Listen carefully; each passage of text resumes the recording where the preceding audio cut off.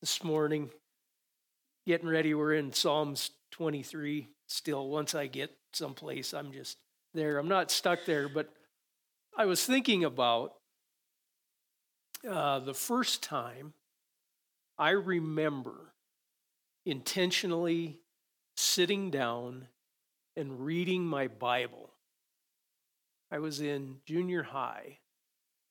And of course, up to that point, I was raised in church, memorized scripture, but it was bitsy-piecey stuff. Sunday school, hear things here, there. Never sat down and just read.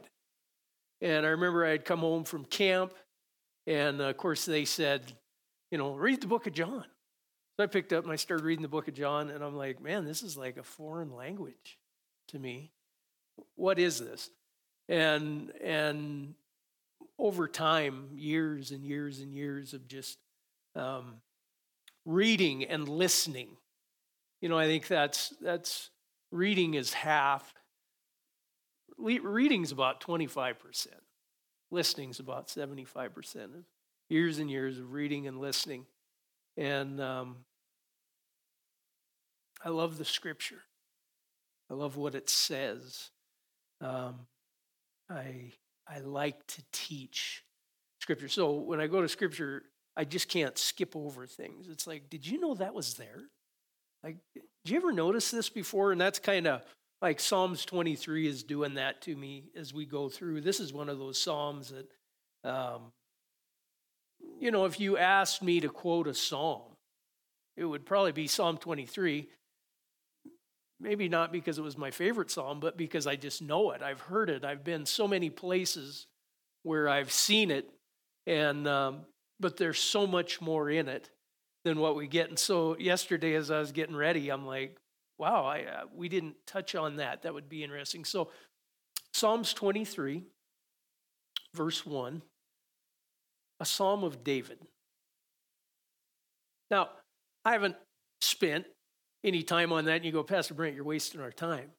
You're wasting our time like you're making up a sermon now. Yeah, we can read that. All right, it defines authorship, who wrote this psalm, a Psalm of David.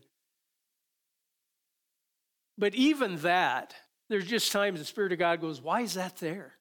Why is that there? It needs to matter. I don't just throw in words to take up space. Why did they put in the authorship? Why did the Spirit of God see to it that the authorship of this psalm was in there? And I had this thought because I'm human, and I think you're probably human. And as humans, we do things a certain way, or I do anyway. And I just put here, if I were going to seek out a person to mentor me in a life skill, wouldn't I find my time best spent studying the materials of a person recognized at the highest levels as an accomplished, active participant? Right? You're going to study something. You want to be mentored in something. Would you go find the guy that doesn't know much? Or would you look for materials from somebody that, they're recognized at the highest level as a person who's accomplished and active in this area? They're not, I know a lot of people that know a lot about football, but they've never thrown one. That's not the person that I would go talk to if I wanted to learn how to play football, because I don't really know how to play football. And if I were going to learn how to, rappelling or something like that, there are people who have probably gone to school and they can tell you every aspect of rappelling, but they've never put on a belay. They've never touched a carabiner. That's not the person I'm going to go ask, hey, would you teach me how to do this? Because as I was falling down the cliff, they'd go, oh yeah, I remember that now. Right? And so here we are in a psalm with David, and we're told that David wrote this psalm And I wanted to read you just a couple. I don't have these up on the screen, but I want to read you a couple of passages of Scripture that talk about David. 1 Samuel chapter 13, verse 14. And this is Samuel talking to Saul. And he says, "But now your kingdom shall not endure. The Lord has sought out for himself a man after his own heart. And the Lord has appointed him ruler over his people because you have not kept what the Lord commanded you." And then in Acts chapter 13, verse 22, Paul says this. He's speaking about Saul, and he says, after God had removed him, he raised up David to be their king, concerning whom he also testified and said, "I have found David, the son of Jesse, a man after my heart, who will do my will." More than anything else that I want to do while I live on this planet is to be in the practice of becoming a person after the heart of God. More than anything else I do. If Spirit of God spoke to me one time, he says, if I have your heart, there's nothing I can't do with you, right? If I have your heart, there's nothing we can't do because you will follow me, you will do my will. Isn't that what God said about David? He's a man after my heart because he will do my will. There's nothing that I want to accomplish or do anything more than that while I live here. I like what D.L. Moody said. He said, your greatest fears should not be a failure, but rather at becoming good at something that doesn't matter. Boy, we can get good at a lot of things that don't matter. My greatest desire, God, I want to be a person after your heart. I want to do your will. And David is recognized at the highest level by God himself as a person who is after his heart and who does his will.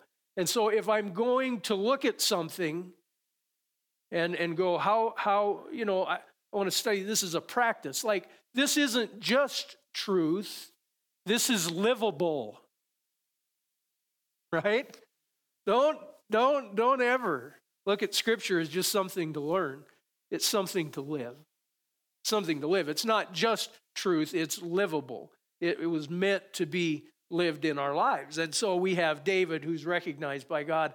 And David writes this psalm as a pattern of living. And I go, I want to pay attention to this because God recognized David as a man after his own heart. And here we have a reflection of David's life and his relationship to God. And this is something that I want to learn to practice. There's more in here than what I get at first glance, right? That's the way I feel about most Scripture. There's so much more in there than what we get at first glance. And it's not a matter of studying, but to read and then to stop and to listen. Say, God, what are you saying here? And so I just wanted to draw that out because this Psalm 23, was not penned primarily to give comfort in times of loss. It's funny, if I had to say where do I hear this the most, it's at memorial services. Right? Even though I walk through the valley of the shadow of death. Okay. All right. I get it. Yep, I need a shepherd there. But sometimes the valley of the shadow of death doesn't look like a casket or an urn. Sometimes it's the loss of friendship. Sometimes it's the loss of a job. Sometimes it's life, right? And so this psalm was not penned just to give comfort in times of loss. Rather, it gives us hope every day as we practice being people after the heart of our God. That's what it's there for. And so we want to draw that out. So let's get on with it. All right, there we go. That's all the time I'm going to spend on a Psalm of David, right? It's there.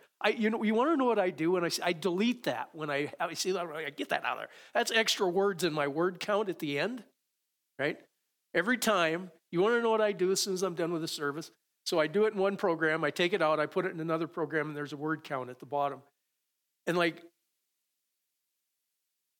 I had somebody tell me it's easy to do a 2-hour sermon, but try to really say what you got to say in 10 minutes.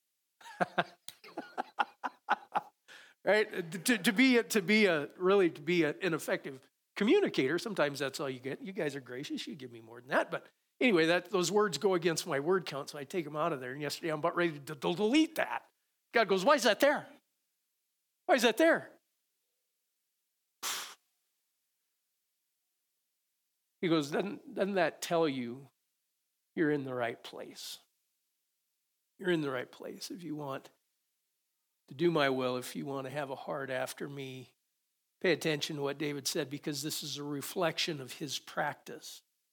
This isn't just knowledge from David's head. This is the practice of his life.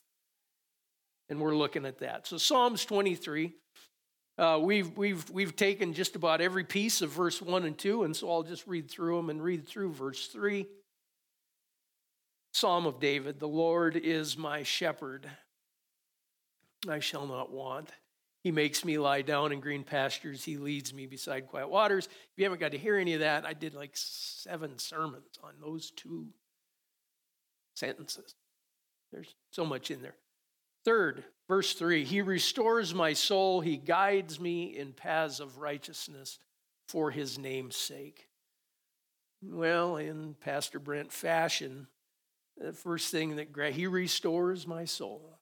He restores my soul. I don't want to just breeze over that because it's one of the elements of the shepherd's care.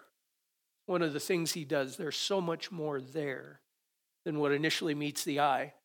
I had never paid any attention to that particular part of this passage of Scripture until this past summer. And I began to pray that. I began to really, this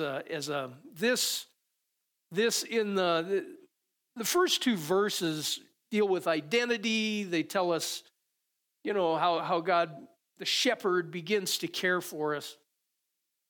But this, for the sheep, right, is really a piece of work. It's a promise. It's a place of thanksgiving. It's a place of comfort. He restores my soul.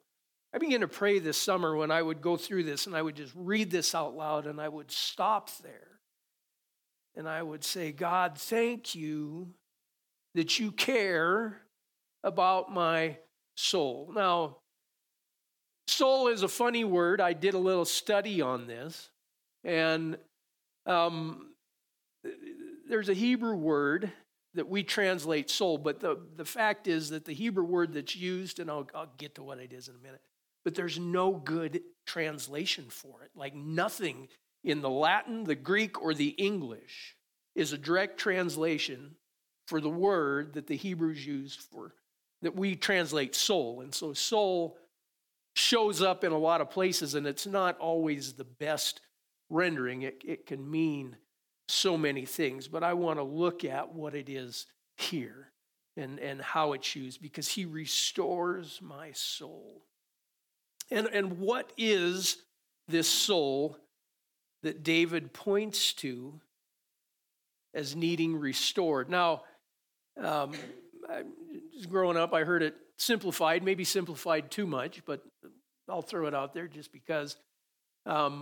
We are a spirit, right? The Spirit of God. When a person passes, the spirit leaves the body and returns to the one that gave it. We are a spirit. We live in a body, right? It's my space suit. I have a friend who, I don't know if it was the name of a band or a song, but they called them Stupid Human Suits, right? So there it is. And so we are a spirit, we have a body, but God gave us a soul. He gave us a soul, and some would say that it's the mind, will, and emotions of a person, their inner self, their faculties of reasoning and choosing. And I would agree that the soul includes those things, but the soul cannot be boiled down to a simple list of ingredients because it's so much more. It's so much more. The Hebrew word used here, translated soul, is nephesh. Nephesh. And in Psalms 23, there's no good English translation. But nephesh encompasses the essence of life. I'm going to refer to it a lot when we talk about soul. It's the essence of life. It's what makes me alive. It's what makes me alive. It's the soul. Is it my mind, will, and emotions? Yes, it is. But there's so many things that touch the soul. If you've ever felt down in the dumps over something, that's a soul issue.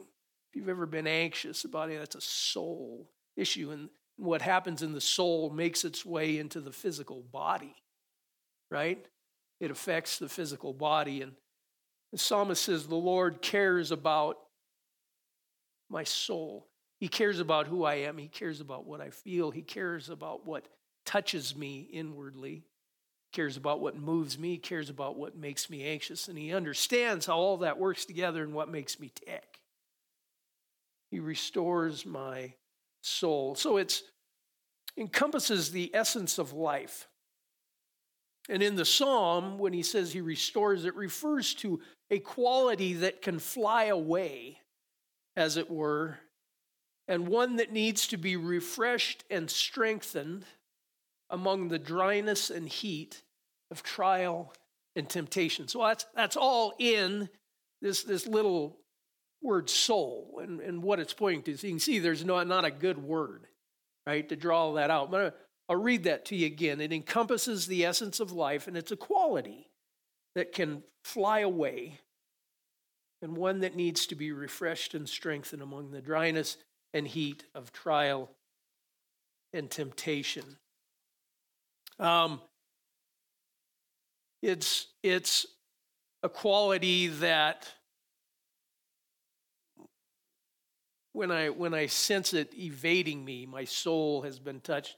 You know, so many times we can feel, man, I feel like I'm lacking in faith. And really, it's not a lacking of faith. The faith is shown in what I do in those moments when my soul has been impacted. When the essence of life seems to be evading me. I can't seem to find it no matter what I do. Something's off. Something's off. That's what we say. My soul is being pressed upon. The essence of life is being touched. And I want to look at some descriptives of the soul because it says he refreshes my soul. What's he talking about? I want to look at some descriptives that Scripture uses to describe how the soul affects the essence of our living. Very interesting that the poetic books, Psalms, Proverbs, Ecclesiastes, Song of Solomon, Lamentations, contain the most references to soul in the Old Testament. There's, I think, 780 times nephesh is used in the Old Testament. 115 of those is in Psalms. And Psalms, if you read Psalms, I mean, the word soul, I couldn't believe how many times just about every psalm has at least, well, I shouldn't say every psalm, but a lot of them have a lot of references to the soul. But Psalm was the crying out of people, right? It's the inner coming out and it being written down, talking about the soul and what's going on the inside. So let's look at some of these. Psalms 42, read verses 1 through 5. For the choir director, must be for Bobby. See, I left it in there. Went against my word count. I don't even know what a maskil of the sons of Korah. Can I stop there? Anybody remember Korah? Remember what happened to Korah? Korah was one of the families of the priests who challenged Moses, and the earth opened up. And I thought every one of them went down into the earth alive, but actually there must have been some left, right? I asked a guy about this who had studied this, and he goes, yeah, you will find that Korah, the sons of Korah, have a very reverential awe of God when they write, because like their family had some history of what happens when it's a fearful thing to fall into the hands of a living God, right? They understood that. So they're the ones that wrote this. Look what they said. As a deer pants for the water brooks, so my soul pants for you, O God. Verse 2, my soul thirsts for God, for the living God. When shall I come and appear before God? My tears have been my food day and night, while they say to me all day, where is your God?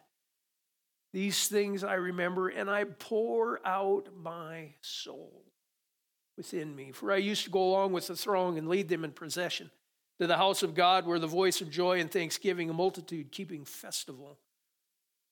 Verse 5, why are you in despair, O my soul? And why have you become disturbed within me? Hope in God, for I again shall praise him for the help of his presence. A lot in there. I won't spend the time a lot of it. I just want to draw a couple of things out because there's something neat I want you to see. But can you associate with any of these descriptives of the soul? Thirsty, panting. When we were in Israel and we were down around the Dead Sea and down in the desert, we saw the ibex. Ibex are like a cross between a goat and a deer. And an ibex is probably, very likely, the ram that was caught in the thicket that was sacrificed rather than Isaac, was the ibex. But these little critters, and you'd see them, and we were there on a fairly cool day, but not a lot of water, a lot of rock, a lot of heat. And I can understand how a deer would pant for the water brook, right? In a dry and weary land where there is no water, my soul thirsts for you. Thirsty, panting, disturbed. Can you relate to that? Your soul ever been disturbed or in despair? It's just that feeling that gets down in your gut that you can't get out. My soul, the essence of life, evades me. These are conditions that the essence of living can succumb to. And I put here, have any of you really been thirsty? Now, I thought I had been thirsty, okay? I thought I had been thirsty, but then I had a guy that called himself my friend, took me on a hike. And this was quite a while ago. This wasn't anything recent. I don't even know that any of you people know this guy. And he took me on the Highline Trail, and we started at the Loop, and we walked up to Logan Pass, and I misjudged how much water I was going to need. And about halfway through, I ran out of water. And it was one of those days, the sun's beating down, and I began to melt snow and try to get water. But the closer we got to Logan Pass, I began to have a desperation for water that I had never experienced in my life. And I began to think, do I have money on me? Can I buy water from a passerby? I mean, I had never been to that point of thirst where I became desperate. And when we got to Logan Pass, literally, I'm making a beeline for the concrete building that I know is a bathroom. There's got to be a water fountain there. And a park ranger is trying to stop us and talk to us because come to find out they had just opened the trail that day. We didn't know that. And she wanted to know how it was coming across, and the other guy's talking to her, and I'm running. And I get up, and just before I get there, this little kid steps to the water fountain. And he's there just kind of playing, and I'm ready to remove him. I am desperate. I mean, I had never experienced that before in my life. And he finally moved, and I step up, and I push the button, and the water is coming out, and I go to take a drink, and out of my ear, I hear a toilet flush, and the water goes.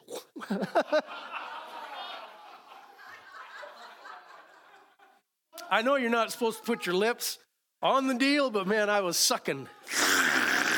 Give me something. A thirst of soul.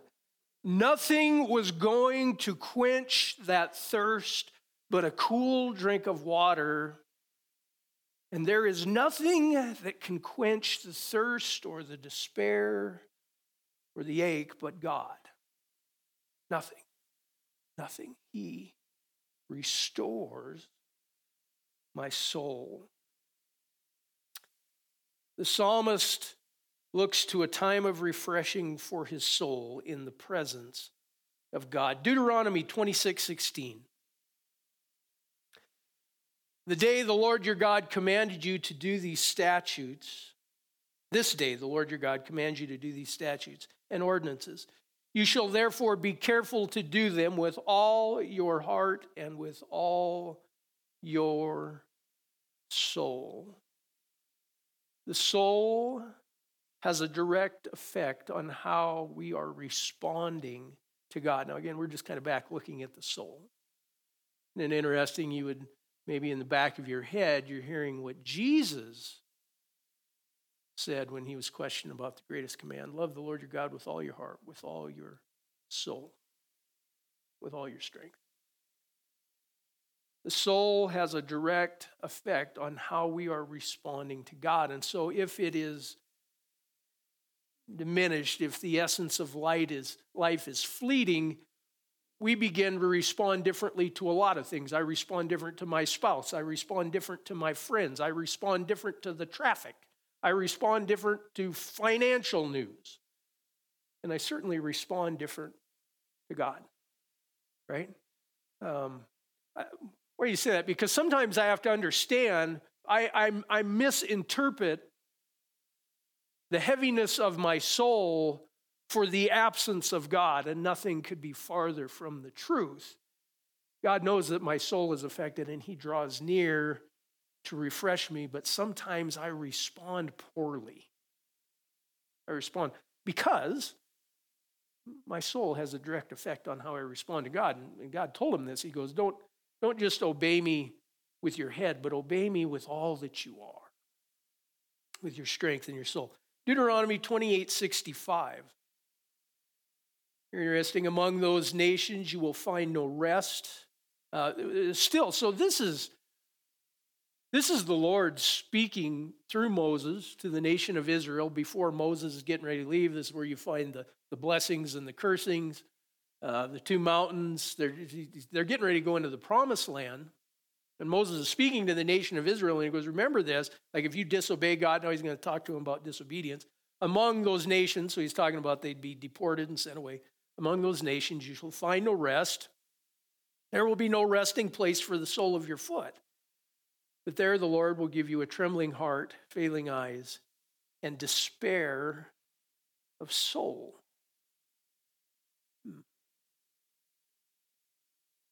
I put here, a continual wandering from God makes the soul sick. Now, we're just considering the soul, but I thought that was very interesting as I looked at that our absence, our neglect of the presence of God in our lives daily makes our soul sick. And he says that we would have a despair of soul. Have any of you ever watched Anne of Green Gables? Or Marilla, you remember what she said about despair? Child, to despair is to turn one's back on God. Literally, that's true. Despair comes from, right? Now I'm not saying there's been time, I mean that every time I experience despair, but understand that because it gives a new light into something else on Scripture. And I put here, have you ever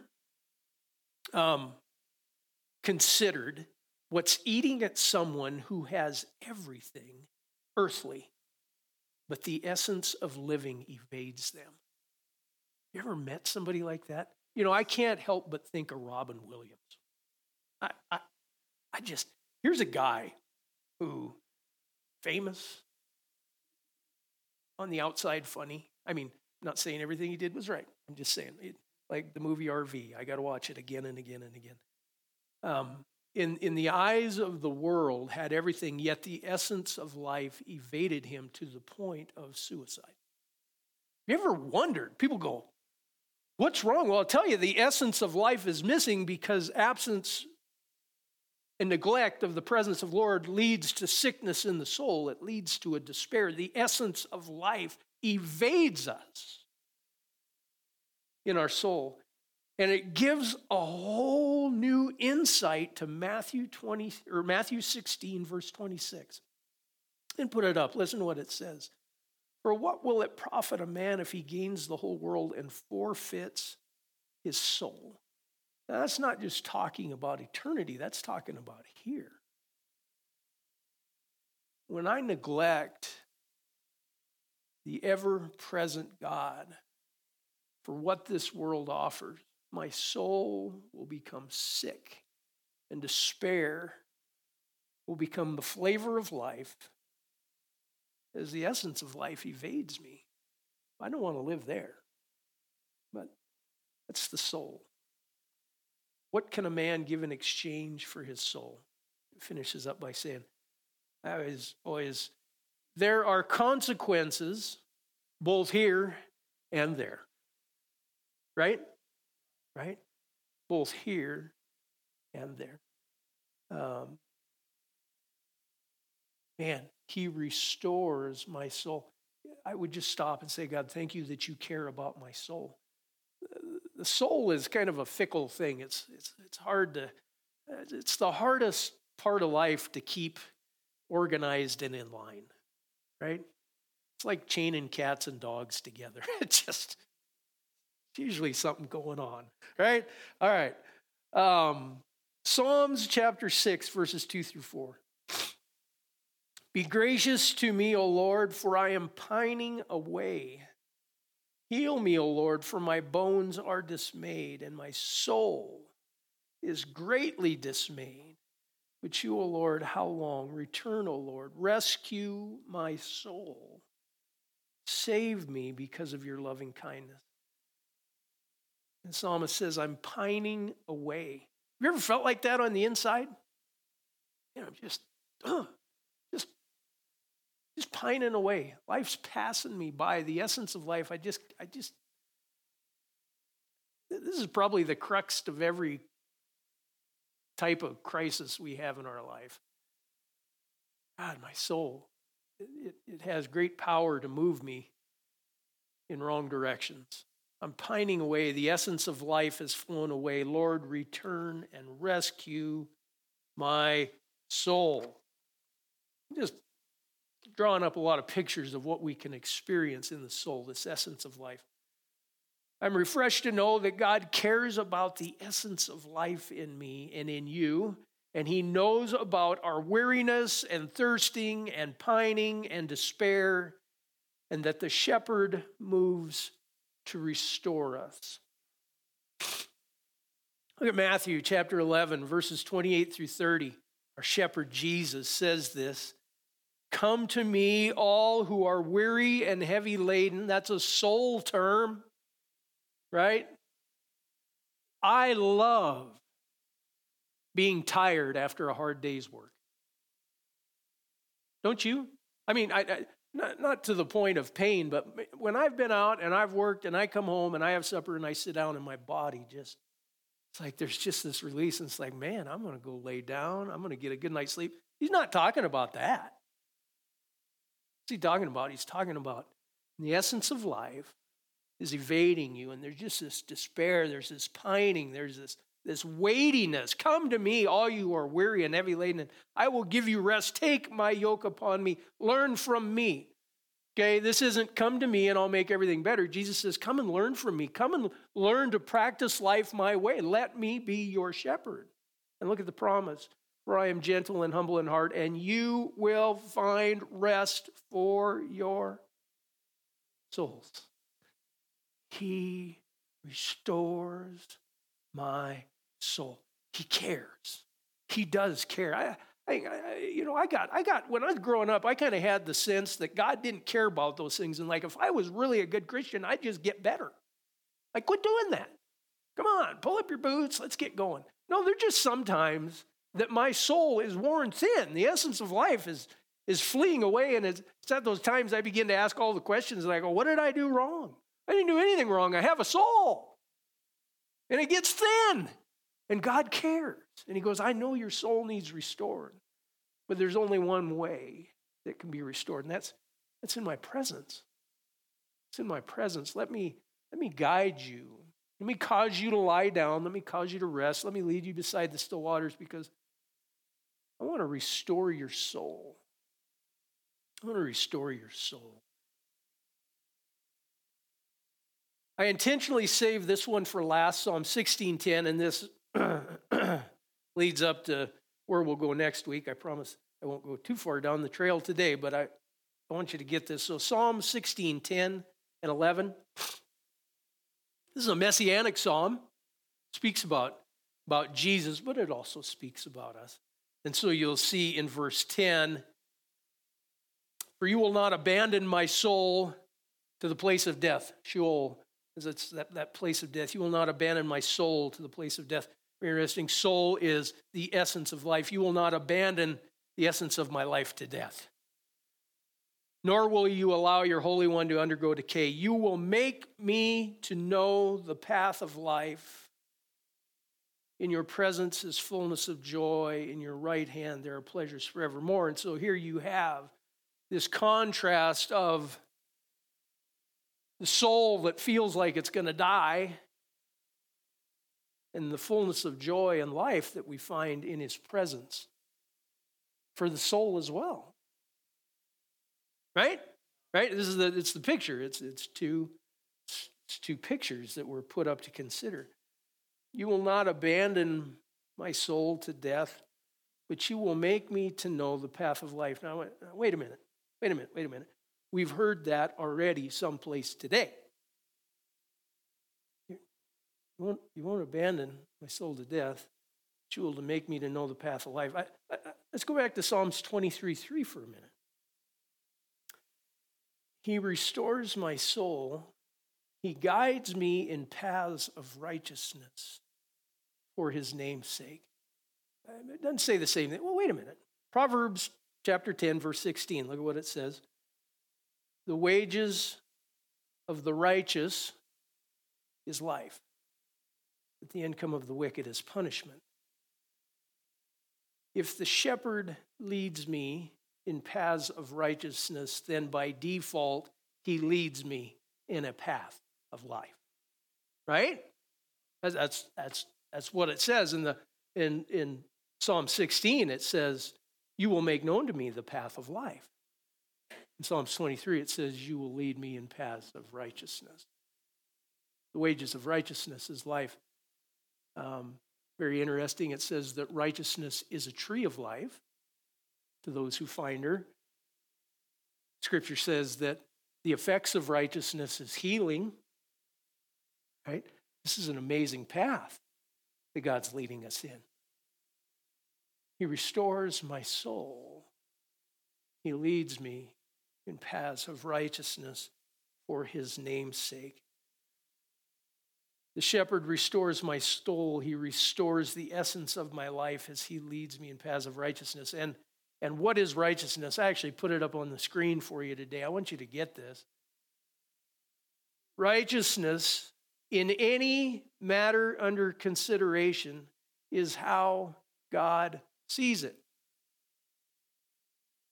He leads me in paths of how he sees it. Now consider that for a minute, because when my soul is in despair, or when I'm pining, or when I'm anxious, I'm looking at life through a lens. Right? Right? I'm seeing life through a lens. And David says, listen, God restores my life as he leads me in paths of how he sees it, not how I see it. You don't know how many times I've stopped and just prayed and said, God, you know the condition of my heart. You know the condition of my soul. You know that this is weighing on me, but it's because of how I see it. Would you help me to see this situation the way you see it? Would you help me to see this through your eyes? Because I know that if you lead me in that path, you are in the process of restoring my soul, that you are restoring the essence of life. This feels like it's taking life, but you are giving life. Help me to see it how you see it.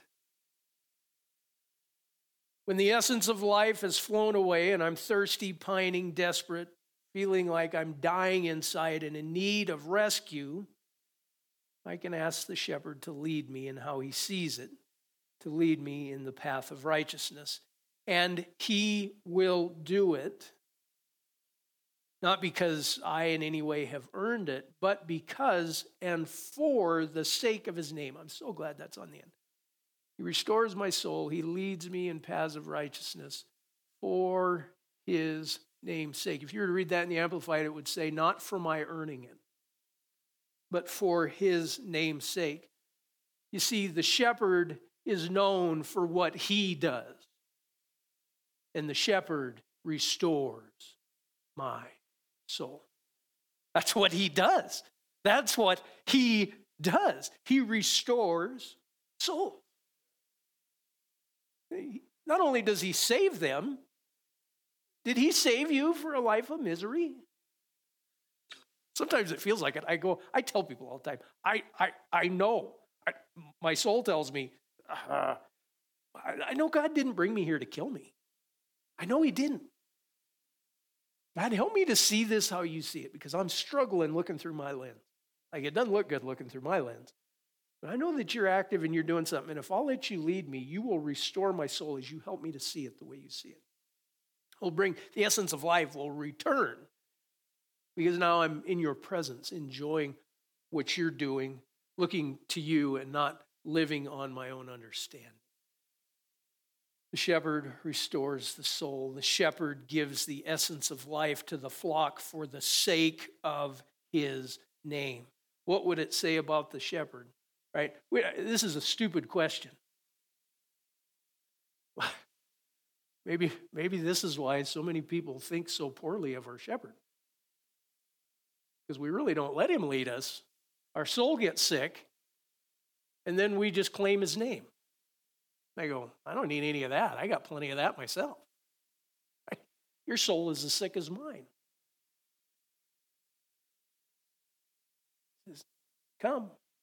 You're weary, you're heavy laden, you're tired of doing it that way. I know your soul is worn thin. Let me restore you, but you're not going to get it done working in your own understanding. Come here. Come here. Draw near. In my presence is fullness of joy and pleasures at my right hand forevermore.